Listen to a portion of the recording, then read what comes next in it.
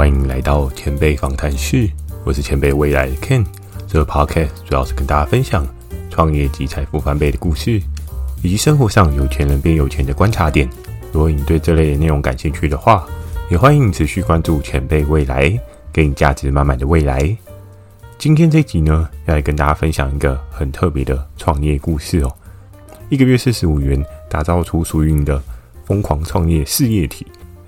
在今天的这一集啊，看到这个抬头，应该很多人都会觉得很耸动哦。哇，45元可以做什么？在现在的社会当中啊，尤其通膨这么严重，对不对？我们可以看到的是生活周遭的各式各样的管销啊、成本啊，又或者是你生活上面的一些基础的开支啊，每天要吃饭，又或者是每天需要小确幸一下，喝杯手摇饮，45块够你做的一些事情吗？我们可以看到像是一些手摇店啊，好像是明克夏的对应鲜奶系列也是要60块起跳，那45块你可以做什么？应该很多听众朋友看到这标题就觉得，哇，这标题真的是吓人啊！45块还可以做什么？在我们现在这个时代，我们可能做不了什么。但是呢，我们可以反观的是，这个45元是什么样的45元呢？今天这个故事主人翁，他其实并非是在台湾这个地方哦，所以大家可能稍微跳脱一下对应的框架，不是这个45元。是美金的45元，那我们去换算一下，美金的45元，你现在现价差不多30块上下嘛，我们去做一个简单的加成，大约是1300左右。那你这样的水准，我们可以去思考是说，1300你就可以创出一个事业体，哇，这个听起来好诈骗啊，对不对？在现在这个诈骗满天飞的时代，你一定很难想象，哇，我今天1个月用1300，我可以创造出属于自己的事业体，怎么可能 ？Ken， 你这应该是在开玩笑，对不对？那今天的这一个创业故事啊，大家就稍微可以去思考一下，在这故事当中，或许可以找到一些启发你的可能性哦。而这一个创业故事呢，主角他叫什么呢？他叫 Ivan。那 Ivan 呢，他在2009年的时候，他开始攻读一些对应电脑相关的科系。那这一些科系呢，主要是让他可以去设计一些对应的游戏软体哦。这个游戏软体呢，听起来大家就会觉得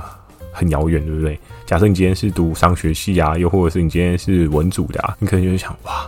就是程式，对不对？大家都说写程式很赚钱，我就不是那一块啊。但我们今天在看的创业故事啊，我们先不要想得这么局限，我们先打开视角来看待一下这位创业故事哦。那回到Ivan的这个主题呢，他在2009年开始做了很多个小游戏哦。我们都知道，像是小时候应该每个人都有玩过的贪吃蛇，你有玩过吗？举例我记得小时候出门在外或是旅游很无聊的时候，贪吃蛇真的是一个很好的玩伴哦。有时候玩一玩，自己绕住了，还是说不够快，小小的 Nokia 3310也可以玩得到这个游戏嘛。所以我们就知道，游戏在生活当中呢，也是一个还不错的存在。大家可能因为游戏，生活变得更加的有趣哦。那他就开始在2009年做了很多的小游戏，而这些小游戏呢，还制造的过程当中啊，他就开始思考，我们在很早期的时候，2009年你能够想到的那些游戏，多半画质应该都不会到很好吧。2009年那时候的游戏可能画质都不会到太高哦，因为像现在的规格来讲，跟小时候的规格真的会差很多。360p 跟你今天 1080p 的画质内容一定会有很大的落差嘛。所以他开始在这个游戏当中啊，找到一些对应的突破切口哦。他开始在想，每个游戏它可能会有一个对应的增幅，那这个增幅呢，就是对应一个画面所应该要有的配备数据哦。所以啊，可能透过一个画面又一个画面的产出啊，完成了这个游戏。但是很有可能这个画面啊，它每一个制作的过程当中会耗费极大的成本跟时间哦。怎么说呢？我们知道在过往的世界当中啊，很多运算能力可能没有到这么快。相对来讲的话，你制作的时间成本也会非常的劳心劳力哦。所以他那时候就在思考的是说，那我今天如果要制图的话，我要用什么样的工具去完成这样的事情？我们所熟知的是，当你今天想到啊，你要去做一些对应的图片或者是一些绘图，你会想到的是什么样的程式软体呢？我相信大家可能比较没有什么在摸美编相关的人，第一个直觉反应就是啊，Ken， 你说的是小画家吗？小画家也是一个，它真的是一个基础到不行的使用软体哦。但是再更深化一点呢，如果假设你今天要稍微商用一点、专业一点，你会开始用到什么样的内容呢？你可能就会用到像是 Photoshop、Adobe 的部分Adobe 的这个部分呢，大家都非常知道嘛。就你可能用到了像是 Photoshop 也啦，或者是像我们所知道的 Word、Excel， 那好像也算是其中一块，但是它是另外一个子类别于是呢，那时候 iPhone 他就开始在制作游戏的过程当中，他对于这个制图的过程他感到有点痛苦因为可能完成一个对应的小游戏他所需要花费的时间真的太久了。那再加上呢，假设你今天如果有使用过 Adobe 的听众朋友，应该不难能够想象你今天开的视窗如果越来越多也会影响到你电脑运行的对应速度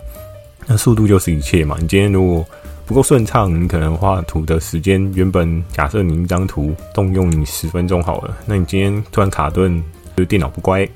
忘记买一包乖乖，那你这样的状况来讲的话，搞不好一张图让你变成 double 的时间，甚至更多的时间都是很有可能性的所以那时候 iPhone 他就在思考的是说，既然我有这能力去做对应的小游戏，我是不是有机会可以解决这样的问题不然每次这么卡顿，对不对？我的人生都耗在这个上面，也不是办法就像有时候你开车的时候等红灯，对不对？你看到那个红灯呢，等的数字要1分多钟，是不是你就会觉得，怎么要等这么久？当然你可能在滑手机，你就不会有这样的想法。可是如果假设你今天没有手机你可能就会这红灯真的超久嘞，怎么要等这么久嘞？对不对？时间就是一切，时间就是金钱所以在那个状况之下 ，iPhone 他就开始去思考说，那我是不是可以设计像是 Photoshop 这样的程式软体，然后我把它做一些不一样的差异化，去完成它现在的缺点。它现在最大的缺点就是对应的耗费电脑资源的这个问题嘛，因为每次开可能就需要开各式各样的软体，然后甚至是它会用到很多很多你电脑上面的配备，你电脑上面的配备如果不好呢，你就没有办法完成你所想要完成的对应事项，甚至要花很多的时间。于是iPhone 他在这一段时间当中他很认真的去研究这个问题他觉得这个问题是他人生当中必须要解决的事情而天助自助者，当你在努力的时候，很认真很努力的时候，自然而然你就会获得一些不一样的帮助iPhone 他解决这个问题的过程当中他经历了多长的时间呢？他经历了将近8年哇，8年算是一个很长的时间我们可能很难想象8年后的自己会是怎么样的状况而在8年后的 iPhone 呢，他成功生出了这对应的产品这个产品呢，它就是 Photoshop 的再版就是 Photop。 那 Photop 呢，他在这8年当中他做了什么样厉害的事情他收集了4000多个问题并且解决了400个回馈很多听众朋友可能听到这边就会想说Ken 他只解决了1/10的问题那你知道吗？有很多商品创造出来，它的问题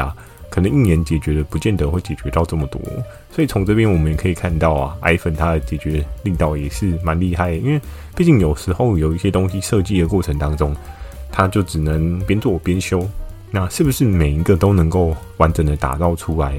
这样子的问题解决呢？可能也不是这么容易有时候你要动一法就必须要动全身那全身动了会不会产生一些新的问题呢？这就很难说，因为毕竟你今天做一些调整数据或者是一些设计上面不同解决这个问题也有可能冒出另外一个问题，所以这件事情就需要更长远的思考。而在1年又1年过去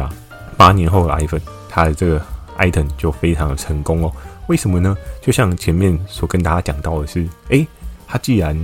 克服了 Photoshop 的最主要的问题，就是很高的耗电，然后甚至是电脑运算的这一些资源呢，它也可以妥善的被解决掉因为今天当你电脑运作顺不顺畅多半是很多人体感最直接的感受你今天玩一个游戏，今天看一个影片，今天做各式各样的事情，你只要有些卡顿，在现在的社会当中，大家都是比较没有耐心的那一方所以你就很难去接受说为什么我还要等。当你已经经历过拨接的时代，你突然进到了3G 4G， 你就很难再回去拨接的时代嘛，对不对？你可能不会想说我今天可能看个 YouTube 我还需要用拨接的网速转一下很恼人嘛，对不对？所以在这个过程当中iPhone 它克服了这个最主要的问题很多人在使用 Photoshop 的时候，最讨厌的就是大量的耗费你的电脑运算的能力导致你的电脑的速度变得很慢，那你的成效呢，效率也会渐渐的被拖累所以相对来讲，他在制作的这一个过程当中他就打造出一个很强的事业体因为天下武功唯快不破嘛，当他比大家都还要快的时候，那使用者就一定会越来越多。那接下来就要跟大家聊到的是，既然对手是 Adobe 这个小虾米是怎么打赢大金鱼的我相信应该很多人都会想说，在很多企业用户的过程当中应该很多人都会觉得，我今天用有一些 branding 的东西会是比较好的，那它的售后又或者是它的对应的客服也会是比较专业的，因为毕竟大公司有大公司的规模嘛，那他们有一些专属的客服的部门，他可能可以在对应的时间内去帮你处理这个对应的事情而 Ivan 呢，他创造的这个事业体也是非常非常的酷他一个人怎么打得赢全部人呢？怎么可能一个人打得赢全部的客服部门呢？这件事情就是在于他当初在设计的过程从头到尾他都是一手包办，他并没有外包的使用因为或许有一些听众们你有没有经过这样的过程但是假设你今天在创业的过程当中你有一些东西是外包给别人的相对来讲的话，你的主导权会相对比较薄弱一点，因为你可能会因为包给对方，那对方他可能有一些对应的时程安排，又或者是他有一些个人的额外事情要去做一些处理，那你手上可能也没有其他备选的人员所以就会变成是说你外包之后就会造成这样的问题。那 Ivan 它的好处呢，就是它是一个扎扎实实的艺人公司他用自己的技巧甚至他这8年间的琢磨他自己慢慢的抽丝剥茧解决了这一些对应的问题前面还没有跟大家讲到 Ivan 是艺人公司，你是不是开始觉得那个4000多个问题解决400个很猛一个人怎么解决得了这么多的问题没错 Ivan 他就做到这件事情因为他速度非常快，然后再加上他的解决的问题也很直观今天当一个对应的受众呢，他可能提供一个对应的问题或是回馈他就很快的做一个回答跟解决所以他怎么打赢 Adobe 这个 Photoshop 呢，就是在于他自己一个人速度可以很快，他不需要任何沟通的成本。你应该不需要跟自己沟通吧，在做事情的时候当然有一些人可能做事的时候会有一些小剧场这个我也是有听说过，不过多半一个人的速度绝对是快的嘛，就像很常会听过的那句话，一个人可以走很快，但是很多个人可以走得很远。真的是这样吗？我觉得有时候是在各个产业链有它对应的特性或许有的产业链就是适合一个人走，有的产业链就是适合很多个人走，这没有一个所谓的一定的状况所以他怎么样打赢 Adobe 呢？当然像刚刚讲到的，他快速的打造出了这对应的艺人公司这一个人没有任何沟通成本也是非常好的更重要的事情呢是什么？今天当你速度很快你做得很好，再更重要的是什么呢？像这种 Adobe 大品牌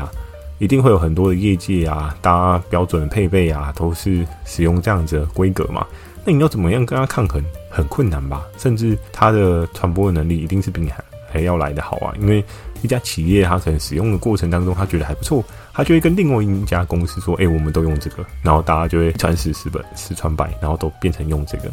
但是我觉得 Ivan 他在这个过程当中也蛮聪明的因为他的设计并不是说像是 Apple 跟 Android 的那种对撼的状况它并不是不相容的状况，它所设计的这个 Photopea就是在于它跟 Photoshop 其实是有一定的相容程度所以变成是说 Photoshop 对应的档案规格Photopea 呢它也是可以做一个运用的所以在这个过程当中就算你今天是使用 Photoshop 的人能不能使用 Photopea？ 可以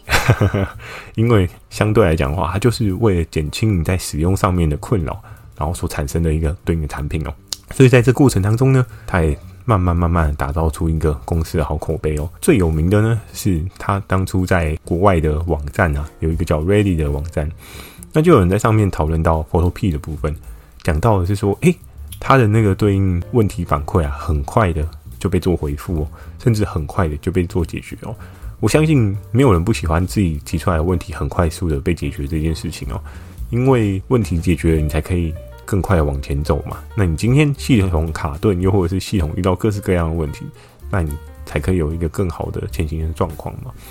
打造出了一个好口碑之后呢，就像刚刚所讲到的，大公司会一传十，十传百，但艺人公司呢也会一传十，十传百。因为你今天只要有一个好口碑，你就很有机会的慢慢的被大家所发现哦。那到今天呢 ，Photopea 它是一个什么样的规模呢？可能很多人听到会有点吓到。它每天大约有超过30万的活跃的用户哦，然后甚至每日的时长啊，大约累计有4万多的小时哦。你用这样的思考逻辑来讲的话，很长吗？一天当中可能就是24个小时，你就占了大约1/6的时数哦。那以这样的使用率来讲的话，真的非常高哦。而且你对应的每边的制图人员来讲的话，你在使用这样的软体，一定都会有一些时间上面的成本哦。但是它使用的累计时数啊这么高，其实也是一件非常可怕的事情。而且最重要的事情是，每天都有30万个人在你的程式上面做使用，哇！整个想想都觉得好梦幻。对，有的人可能他在做自媒体，就会想说啊，我要怎么样才能够做到这样子？但 Photopea 呢，他就用这样的方式去创造出他的活跃用户哦。最后呢，要来跟大家聊到的是，从头到尾 Ken 你都没有讲到说，到底是什么东西一个月45元？美金的45元也是很多啊。那它的管销成本这么便宜哦，没有错。它一个月的营运的成本啊，就是一个月45元哦，是美金哦，不是台币。但是美金45元也大约是1300，一个月1300也 OK 吧？你今天如果去注册一个公司行号，可能简单的买个信箱啊，也差不多是这个价钱吧，甚至会再贵一点哦。所以他用这样的成本就可以打造出这样的规模的 base， 这个事业体这么的强势哦。更有趣的事情啊，他怎么打赢 Adobe 每个月都需要去收一个对应的月费哦，因为他毕竟要养很多人嘛，收点钱也是合情合理的。但 iPhone 它毕竟是艺人公司哦，所以它的收费方式呢，就比较不朝着像是订阅的方式去做一个执行哦。它的收费方式呢，反倒是提供一个对应的友善环境，让大家使用的顺畅。但是它会载入一些对应的广告内容，去让对应的使用者呢可以看到对应的广告。因为我们可以看到的是，它每日的累积时长这么的长。你今天在制图的过程当中啊，疯狂的看到一些广告啊，是不是能够影响到你去购买对应的服务或者对应的产品？所以它相对来讲的话，希望大家可以无痛的使用这个东西哦。但广告呢，也算是维持它的生计的一个部分哦，所以它就用这样的方式去做一些策略操作。那既然Adobe要钱，Photopea 不用钱，今天换作是你是消费者，你选谁呢？当然是选不用花钱的啊。但这个部分的话，可能每个人会有各自的想法啦，毕竟Photoshop 它可能还是有一些对应的功能 ，Photopea maybe 没有办法跟得上。但它只要主要的功能啊，比如说裁切尺寸啊，或者一些简单的绘图的功能都有，它其实就是一个超强版的小画家的进阶版。就是可能 level 没有 Photoshop 这么强，但是它也赢过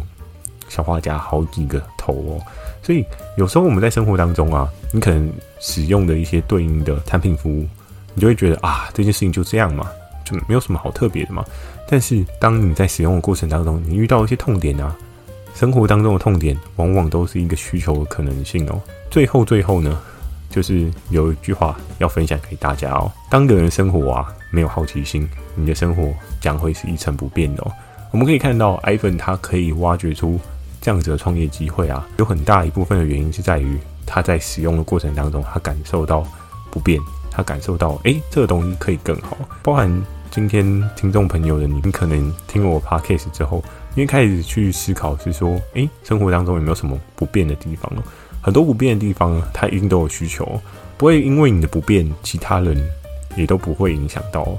或许有的人就觉得啊，没有关系，我就是默默忍受。但当你可以去改变这件事情的时候，或许在背后也有一群跟你一样需求的人，那这一些人都能够变成是你创业机会的最好的支持者哦。但前提是你一定要有好奇心。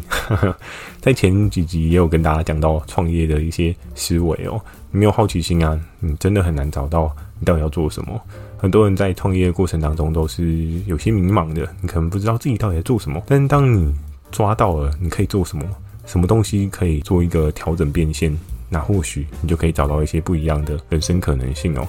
千万不要因为自己没有钱就必须思考有没有一些创业的可能性哦。你看像 iPhone 它一个月45块一个月1300，对不对？大家现在都有钱去存股了，那一个月1300，来创个业是不是很困难？我觉得也很难说啦。当然你还是要评估一下你所创业的事项是不是真的可以运转可以获利的，你也可以小小的做一些尝试，慢慢的再做一些放大。我相信以今天的故事主人公iPhone他的例子啊，也是这样子的，他不可能一开始就疯狂的打赢 Adobe 的 Photoshop， 他一定是慢慢测试的。他也运用了8年，收集了4000多个问题，解决400个回馈哦。那以这样的状况来讲的话，他确实是投资了蛮长的时间成本哦，但他也获得一个很强的创业的机会哦。但你有没有机会做这样的测试呢？有没有信心走这样的可能性呢？